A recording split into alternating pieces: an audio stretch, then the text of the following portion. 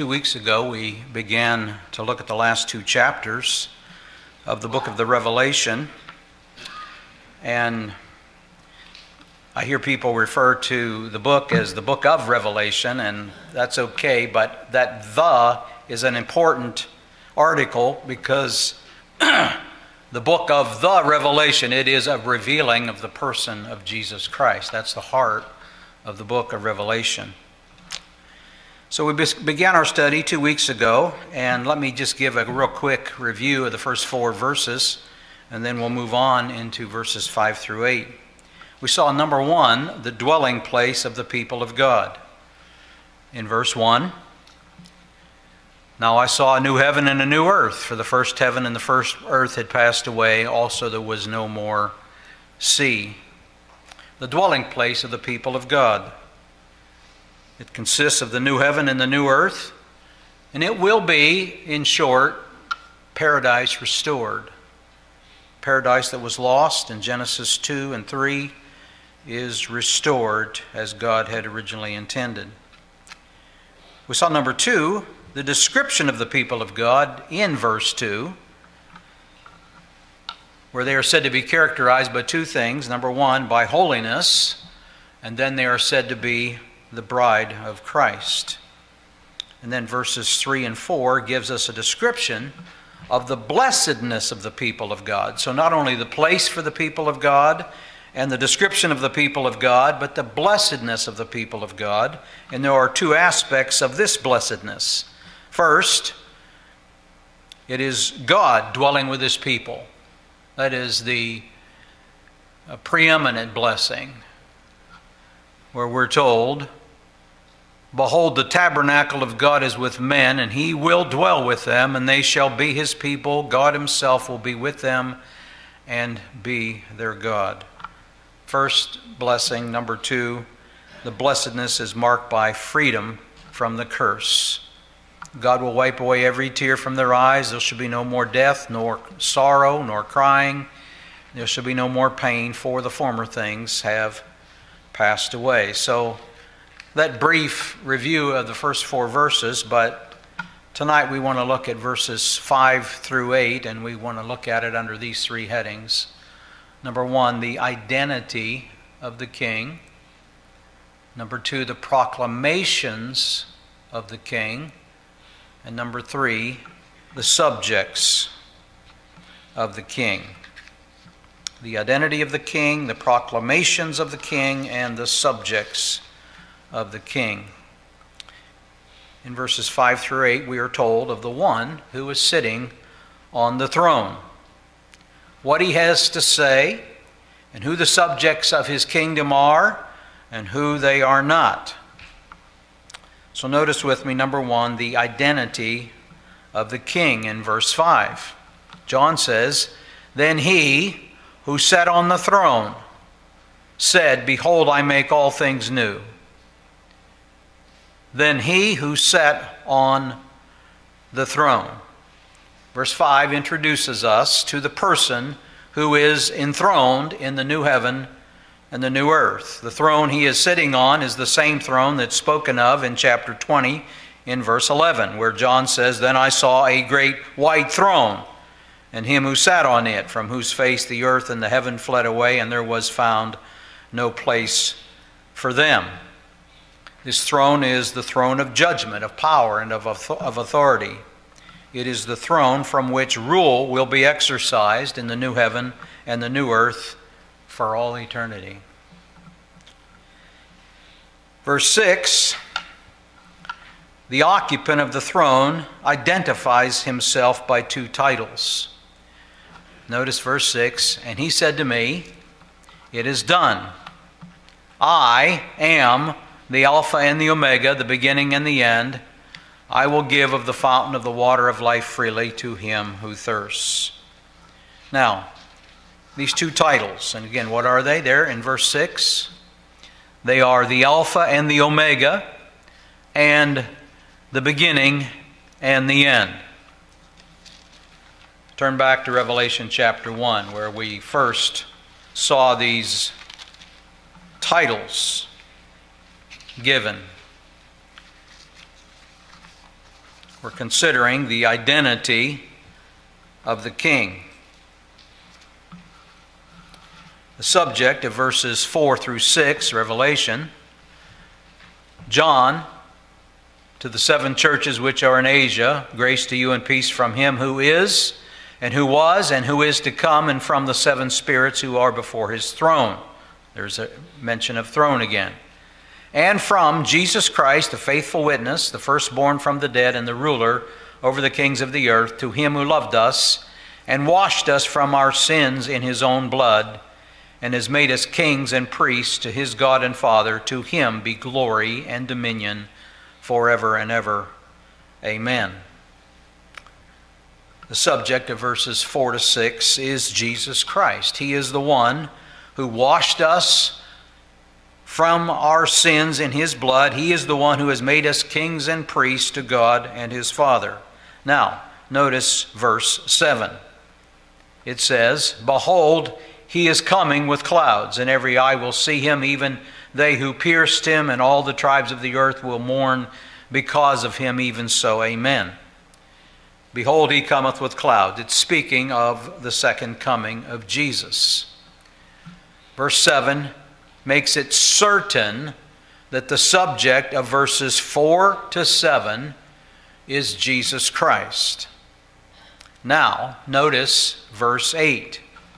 John says, I, John, both your brother and companion in the tribulation and kingdom and patience of Jesus Christ, was on the island that is called Patmos for the word of God and for the testimony of Jesus Christ. Now here we're moving from speaking in the third person, that is John speaking about Christ, to this same individual speaking in the first person. Verse 8.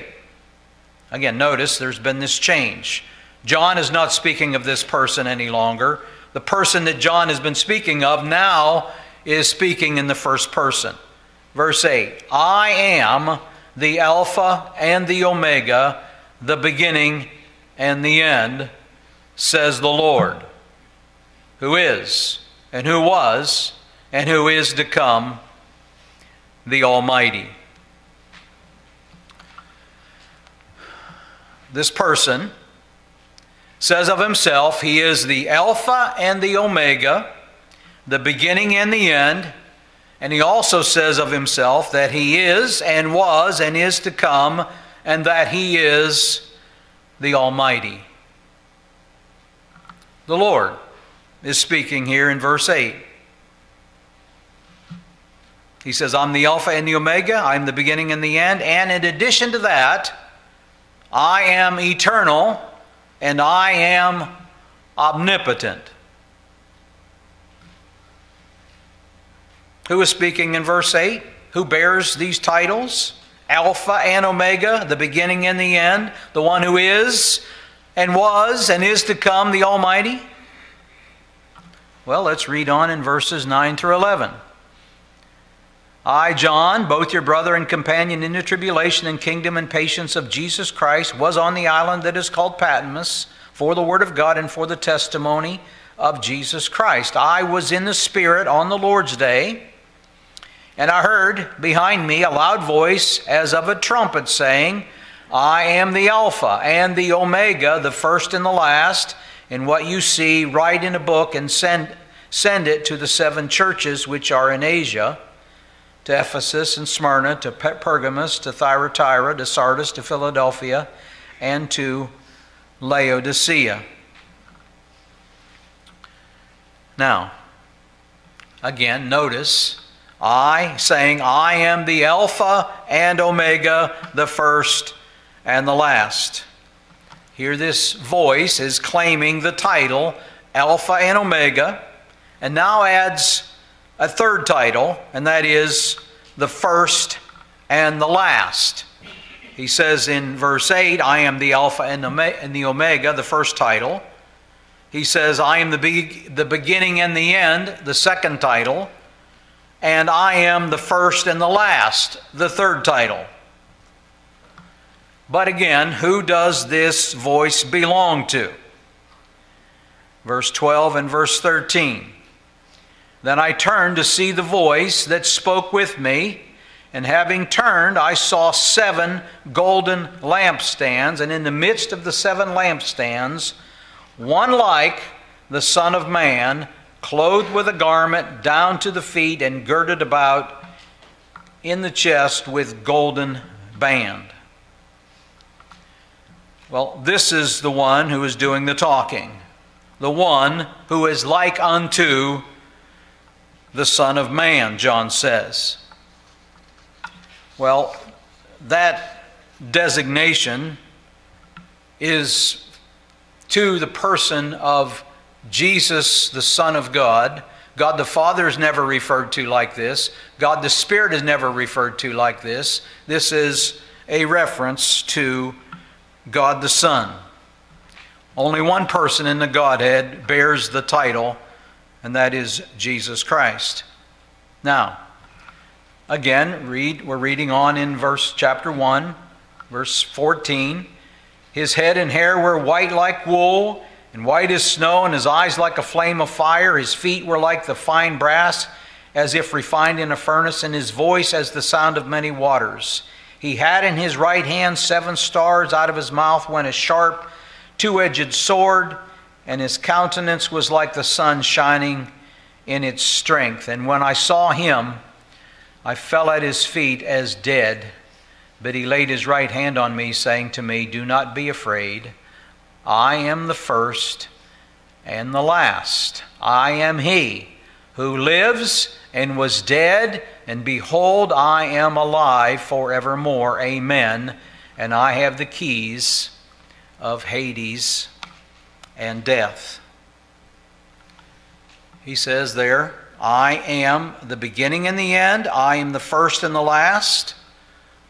And all 3 of these titles belong to and are descriptive of Jesus Christ and are indisputably so. You cannot argue out of this.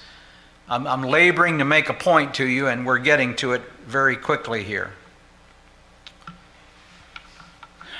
When we return to Revelation chapter 21, let's go back. Revelation 21. And we read in verse 5 and 6, "Then he who sat on the throne said, Behold, I make all things new. And he said to me, Write, for these words are true and faithful. And he said to me, It is done. I am the Alpha and the Omega, the beginning and the end. I will give of the fountain of the water of life freely to him who thirsts."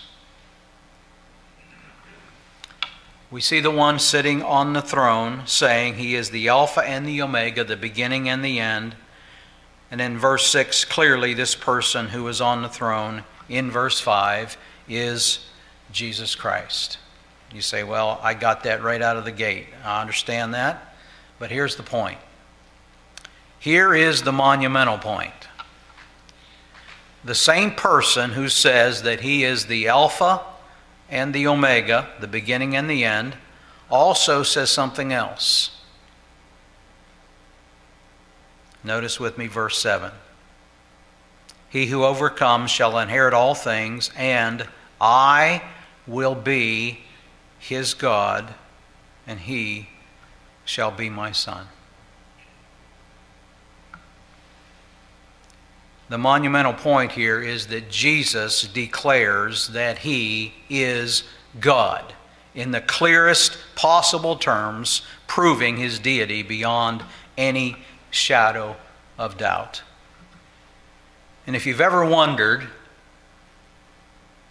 if the Bible definitively and absolutely and without question proves the deity of Christ, you have just heard the proof out of the mouth of Christ himself. He says in verse 7, I am God. You see that? He who overcomes shall inherit all things, and I will be his God. You can't get any clearer than that. I've talked to Jehovah's Witnesses a number of times, but I have a new tool in my toolbox, a new go-to. And I don't know how they would, I have no earthly idea how they would answer this. That is as crystal clear as it possibly can be. So the identity of the King is whom? Jesus Christ. Jesus Christ is the King. We've identified him. Now, let's consider number 2, the proclamations of the King. The King makes 2 proclamations from his throne. The first is made in verse 5. Notice with me. Then he who sat on the throne said, and here's the proclamation, "Behold, I make all things new." All things. In other words, there will be nothing that is left untransformed that was part of the first heaven and the first earth. He's going to make all things new. I thought of this illustration I think we all can relate to. Among our personal possessions, we have some things that are brand new and are almost still in perfect condition, but we also have older things that are worn and rusted and show signs of decay. Not everything you have is brand new. But in the new heaven and the new earth, everything will be made brand new, and everything will be in pristine condition without any effects of the curse upon it. Nothing will grow old, nothing will wear out, nothing will rot, nothing will rust or break. You say, really? What did Jesus say in Matthew chapter 6?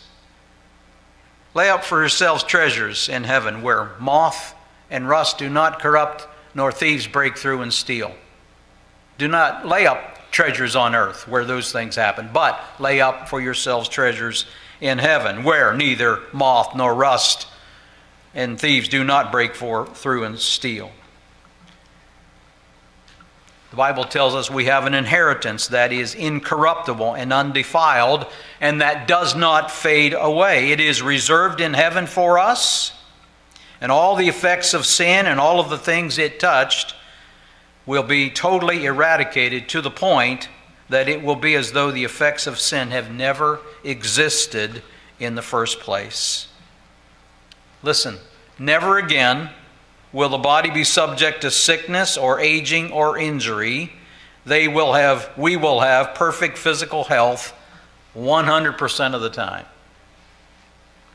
100% of the time. God is so good the way He's constituted us. I worked hard yesterday in various chores. At the end of the day, I looked at my phone. I'd logged 15,000 steps, almost 5 miles. And I was tired. And I told Carly, I'm going to bed early. Went to bed. Wanted to be fresh for morning. And I thought, boy, I'm going to feel it in the morning. I'm going to be stiff and sore from this and that. And I woke up. I felt renewed. I felt rejuvenated. I felt like I was 40 again. Well, not really. But isn't it amazing just how a good night's sleep rejuvenates and renews our strength? Well, in that day, we won't need to sleep for that purpose. It'll be a completely new experience for us. And He'll make all things new. I thought about the emphasis this morning that we are commanded to love God with all of our heart, mind, soul, and strength. And yet, that's what we strive for, but there's not in this life will we ever achieve that. But in that day, we will be enabled to love God with all of our heart, with all of our mind, with all of our strength, and with all of our soul. I can't even imagine what that will be like.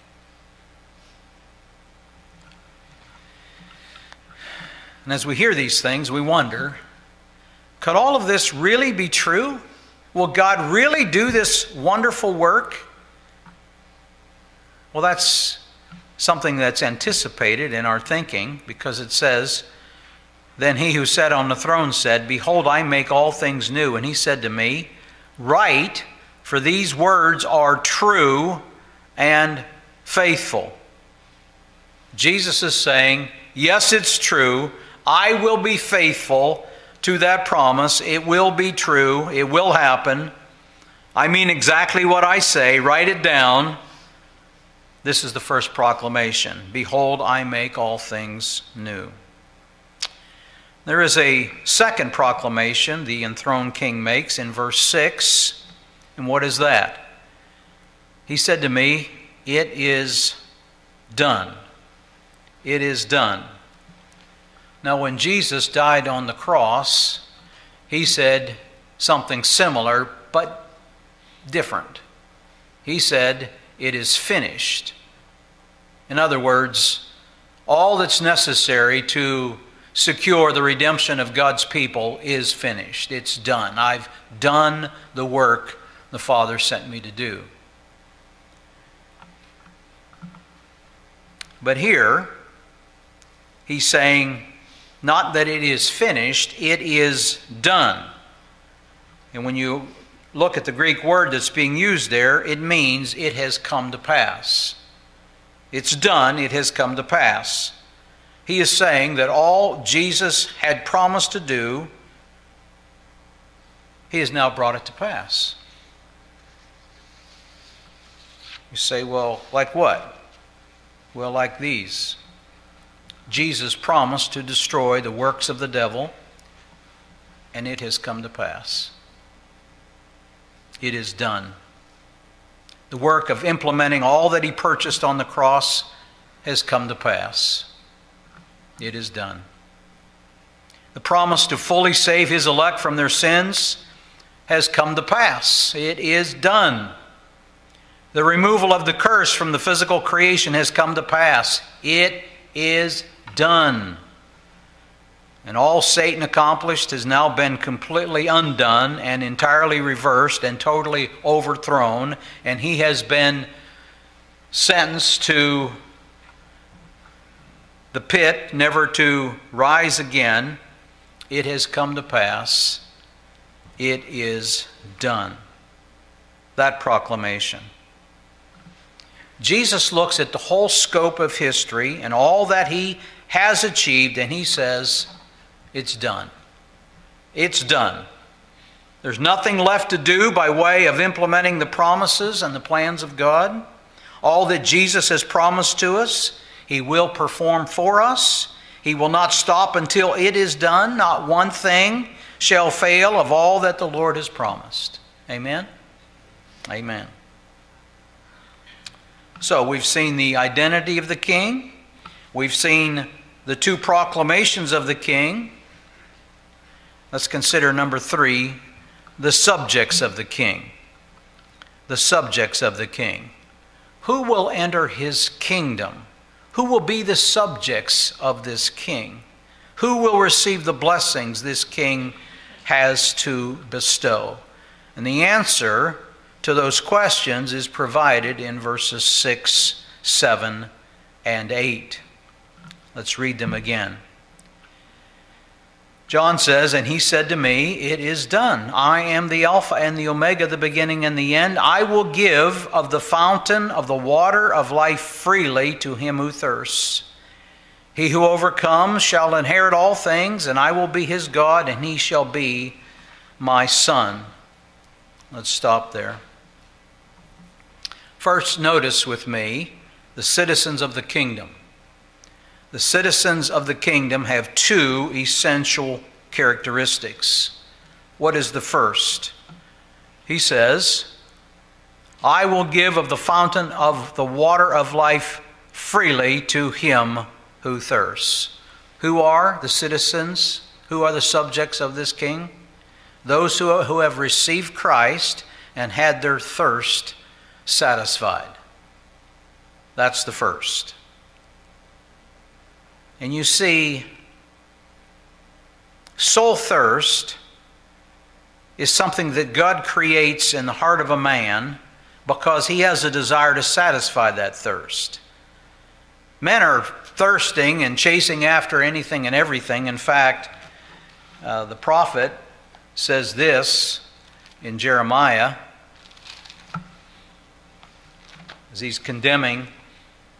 the people of God, the children of Israel. He says, "For my people have committed two evils. They have forsaken me, the fountain of living waters." And what have they done in place of that? Forsaken Him who is the fountain of living waters, and have hewn out for themselves cisterns, broken cisterns that can hold no water. That's a fairly apt description of those who are chasing after things in this world, trying to satisfy a thirst,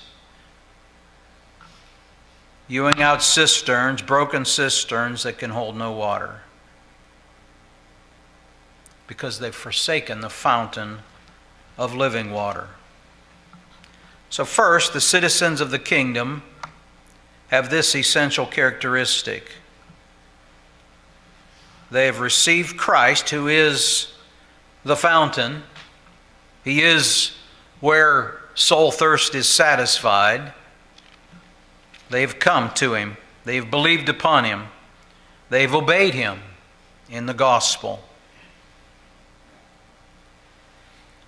The thirst that's spoken of there is the intense longing for reconciliation with God and redemption from sin.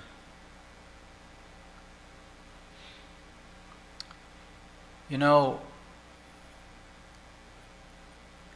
it's an amazing thing that man in his natural state can sit under the preaching of the gospel and sit and listen, and he's dying, he's famished, he's parched, and yet he doesn't have natural sense to go to Christ, who is the living water. The Spirit of God has got to exercise a man in his inner man and create thirst in order for that man to avail himself of the provision that God has made. So that's why we say salvation is all of God from A to Z. He is the Alpha and the Omega. He is the beginning and the end. Jesus said, "If any man thirsts, let him come unto me and drink. He that believeth on me, as the Scripture hath said, out of his innermost being shall flow rivers of living water."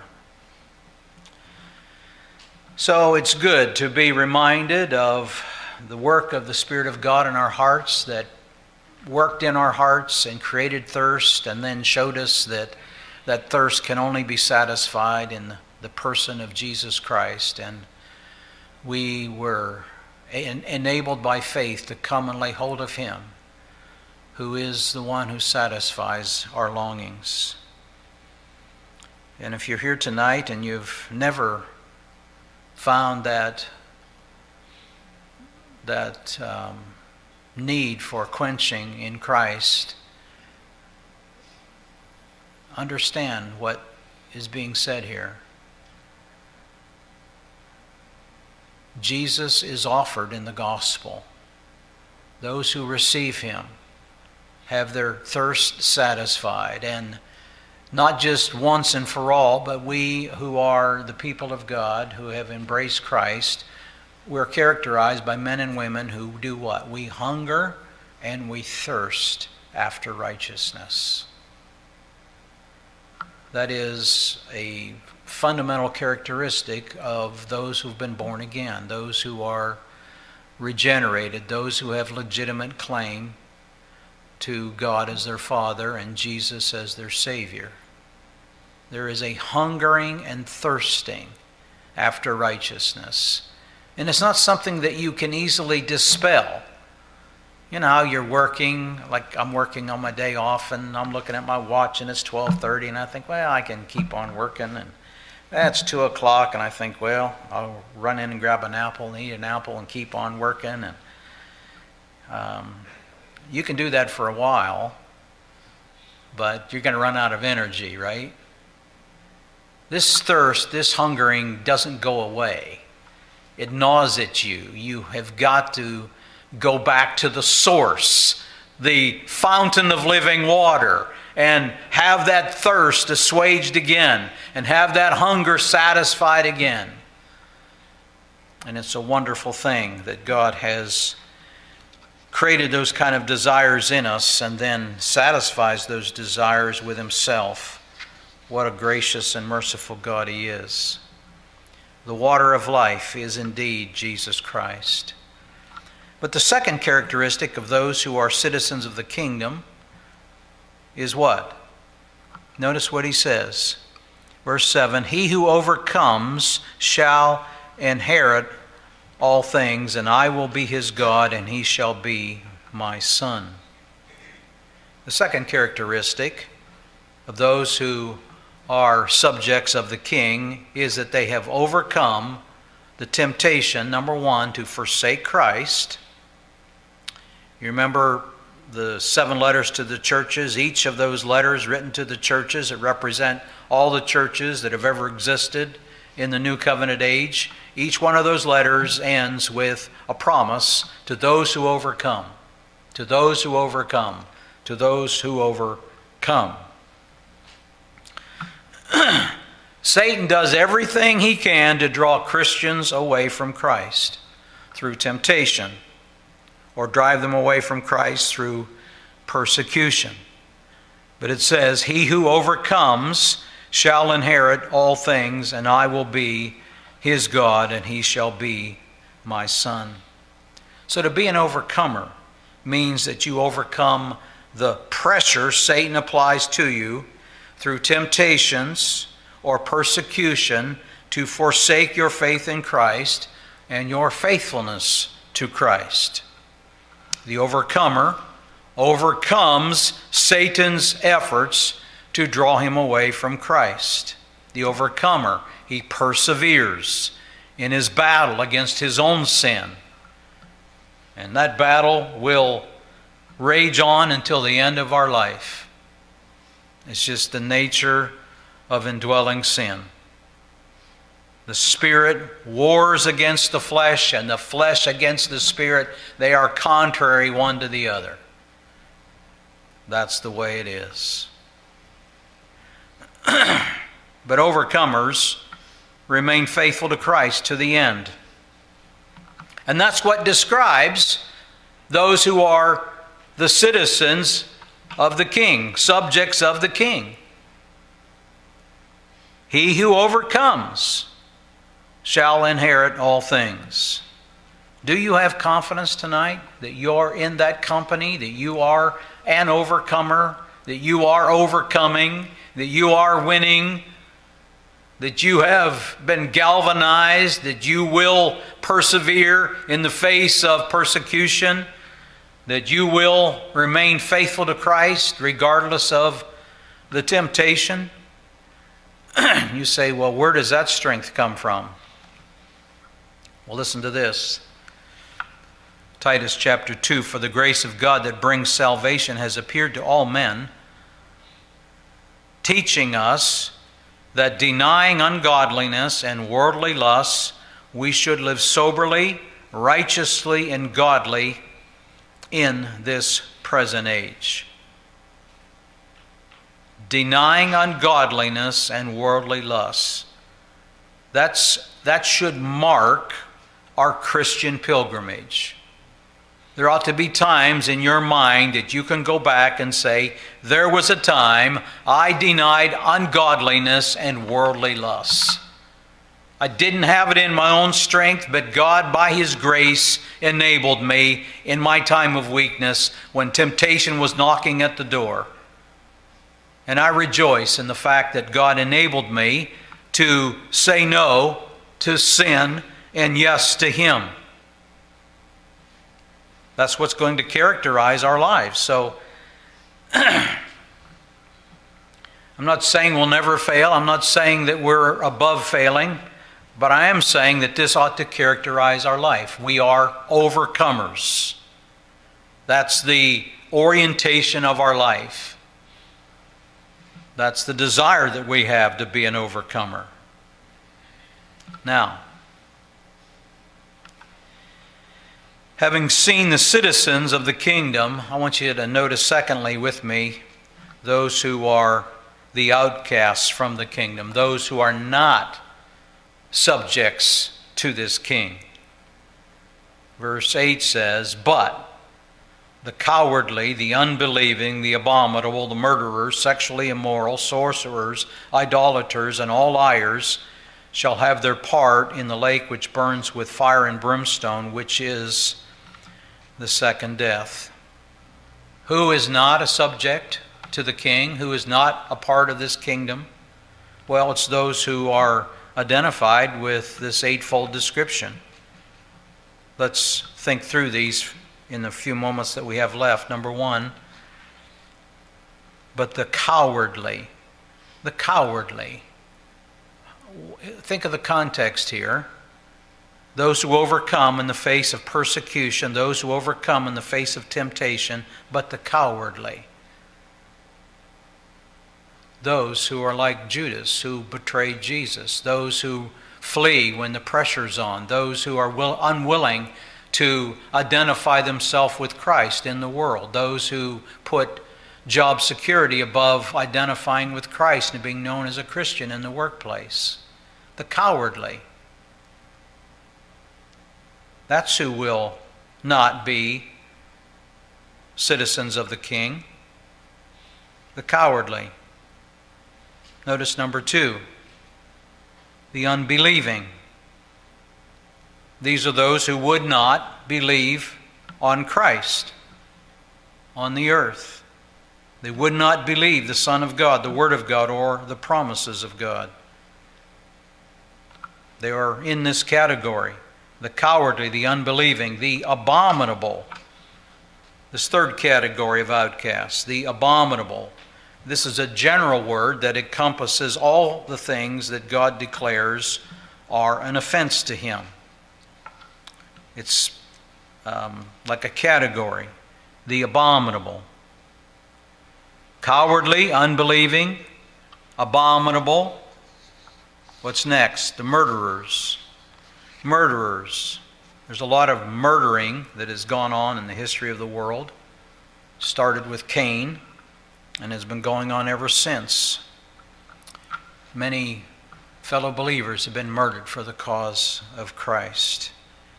Millions have been murdered in unjust wars. Many people wrongly think of abortion as something less than murder. But abortion is the murder of a human being, those created in the image of God. And the Bible's saying here, those who practice murder will be cast into the lake of fire. Murderers. Next, the sexually immoral. The sexually immoral. What does that mean?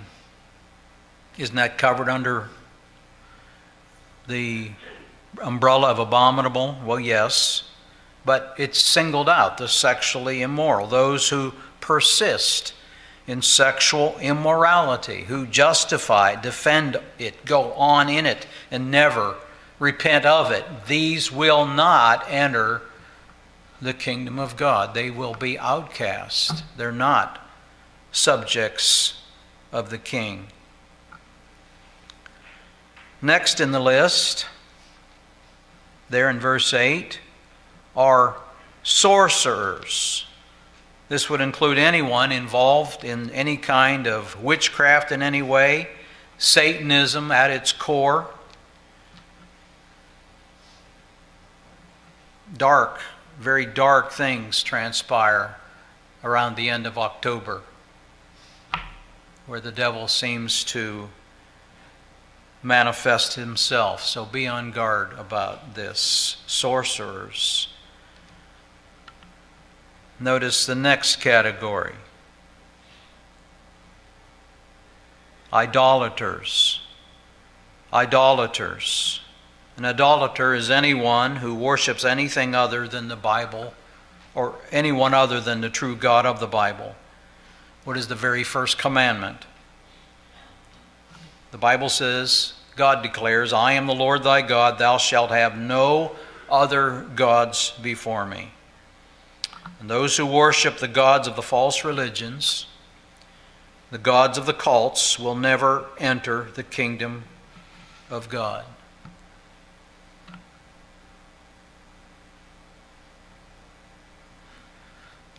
I thought about whether I should say what I'm about ready to say, but I think it's a test of fidelity and courage in the face of pressures that are going to come upon churches and upon pastors and pulpits.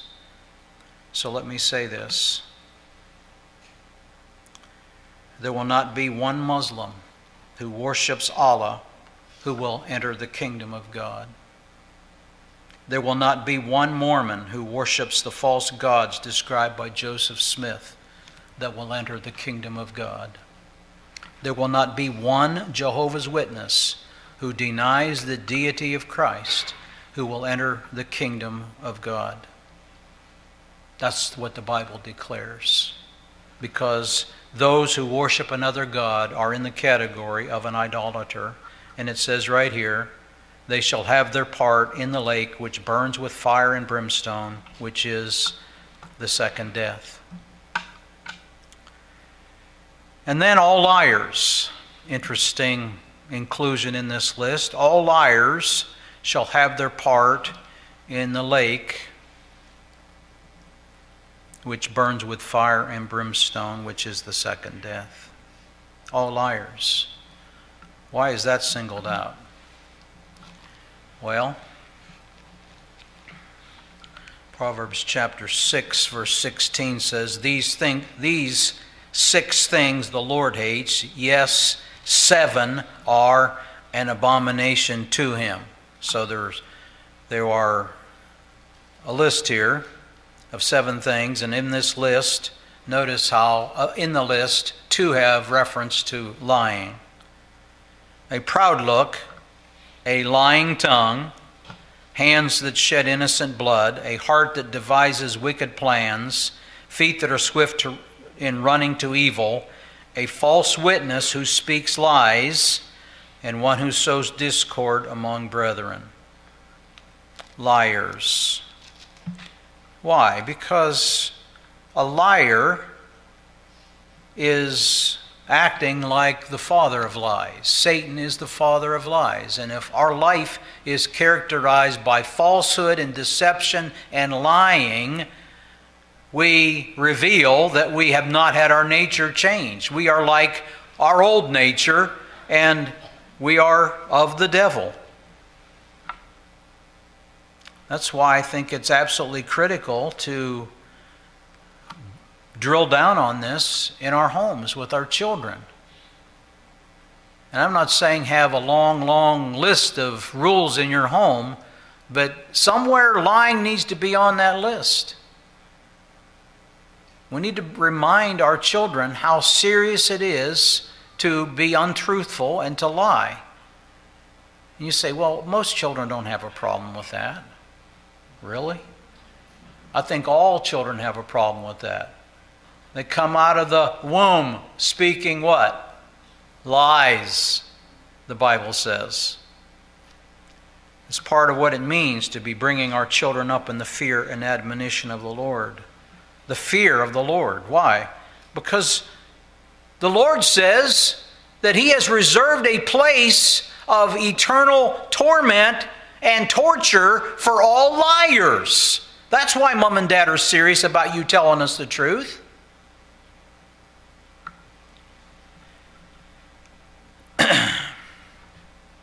So people who practice and defend and continue in the things that are mentioned in verse 8 as the dominating characteristic of their lives will never, ever enter the kingdom of Christ. They will be cast into the lake which burns with fire and brimstone.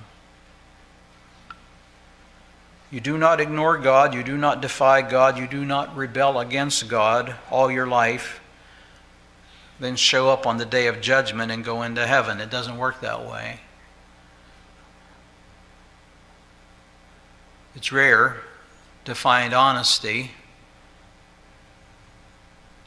behind the sacred desk at a funeral. Too much pressure on people. Well, if so-and-so was we really didn't know about their life. Well, don't say anything about that. We'll have other people come and say what a good person they were and what a great father or mother they were. But just don't go there don't put a big question mark over where they're going to spend eternity. Don't do that. Really?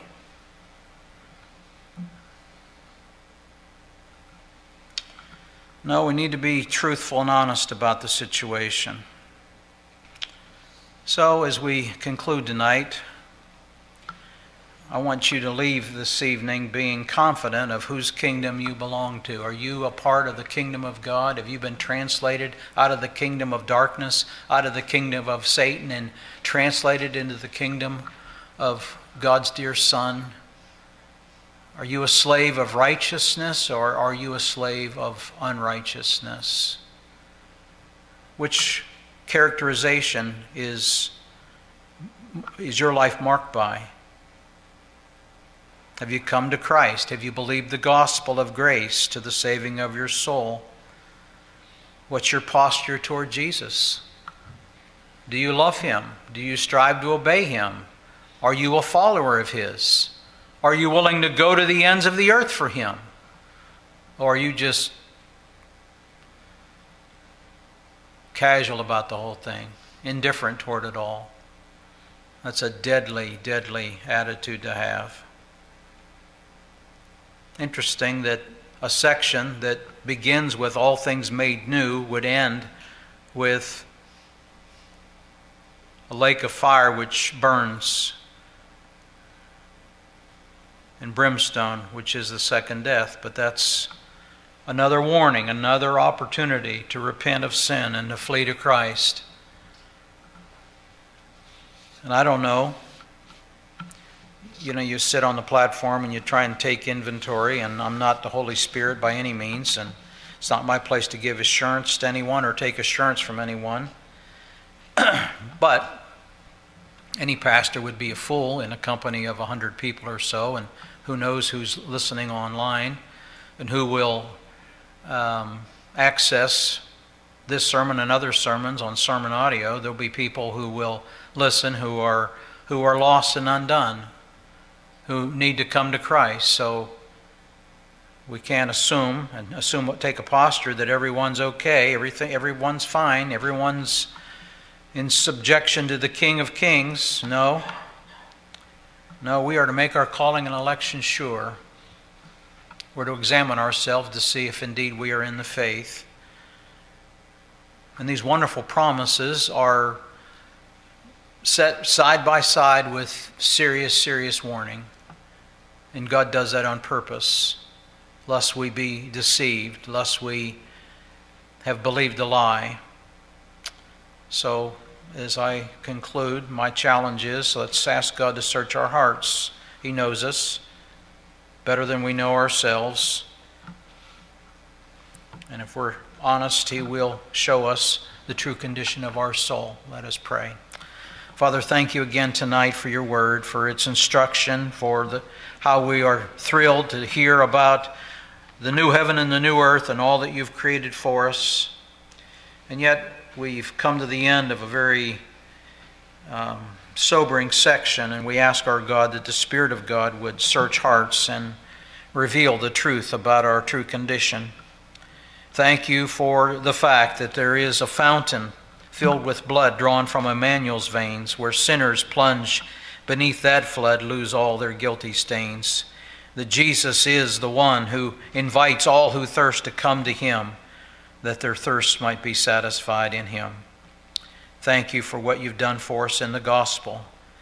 We pray in Jesus' name. Amen.